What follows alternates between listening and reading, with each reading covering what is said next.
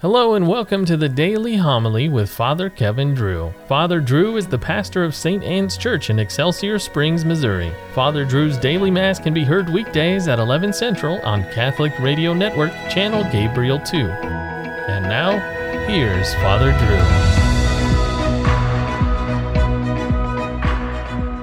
Drew. A reading from the second letter of St. Paul to the Corinthians. Brothers and sisters, such confidence we have through Christ toward God.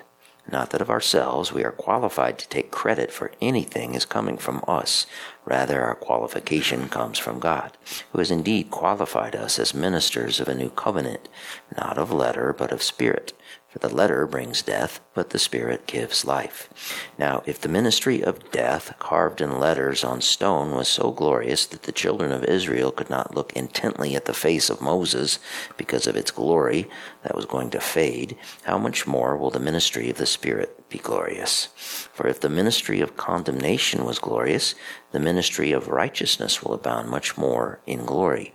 Indeed, what was endowed with glory has come to have no glory in this respect, because of the glory that surpasses it.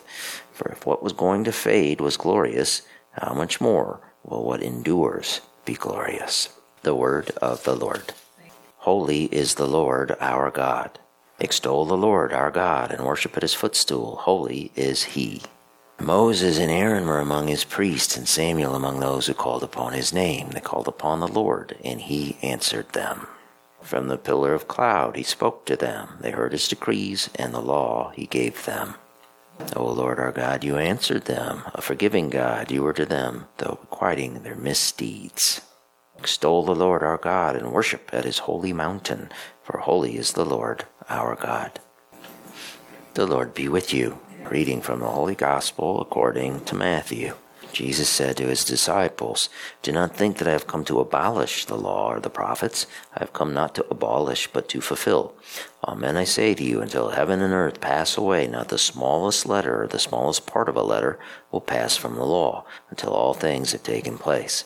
Therefore, whoever breaks one of the least of these commandments and teaches others to do so will be called least in the kingdom of heaven. But whoever obeys and teaches these commandments will be called greatest in the kingdom of heaven." The Gospel of the Lord. Do we need a letter of recommendation for you? That is what St. Paul asked the Corinthians, a couple verses before the beginning of today's passage. That might have seemed like a semi-sarcastic question from St. Paul to the new Christians in Corinth. You see, they were having second thoughts about their newfound faith and were questioning Paul's authority. Paul had spent a year and a half in Corinth, getting the church off the ground. Later, in Ephesus, when word got to him that things were falling apart in Corinth, he wrote a long letter.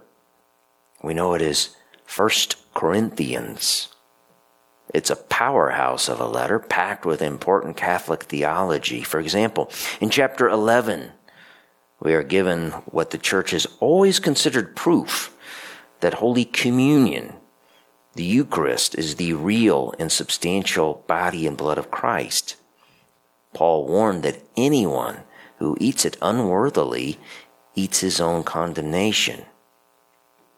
It would appear many of the new Christians in Corinth were not too happy with Paul's bluntly authoritative letter.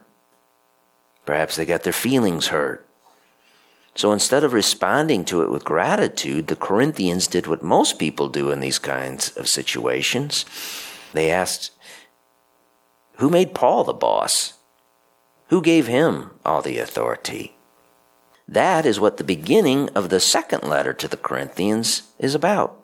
Paul had to reiterate that his authority, his qualification came from God. And that, of course, was no easy sell. And most people didn't buy it. And many who did buy, they showed buyer's remorse. So Paul then did a very Catholic thing. He combined reason with the faith that he was selling. Now, if the ministry of death, carved in letters on stone, was so glorious that the children of Israel could not look intently at the face of Moses because of its glory that was going to fade, how much more will be the ministry of the Spirit? Christ, as he told his disciples, did not come to abolish the old law, but to fulfill it. The Old Testament worship, for example, the repeated sacrifices of lamb's blood over and over, was preparation for the true lamb. So something new, a new law, had come into play, but it was the logical conclusion of the old law. And so, like those ancient Corinthians, we need to use our reason to come to the truth. After coming down from the mountain, Moses' face shone so brightly that the people couldn't look at him. Moses had to wear a veil over his face. But the radiance on Moses' face wore off. It faded away. For if what was going to fade was glorious, how much more will that endures be glorious? What endures is the new law, not written on stone tablets, but on hearts.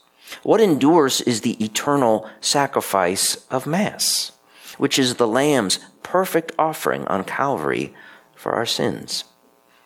That is why Holy Mass is the most glorious of all prayers.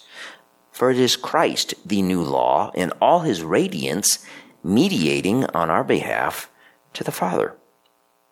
The old law brought death. The new law brings life. The old law ended on the cross. This is what we are selling. And our qualification to do so comes from God.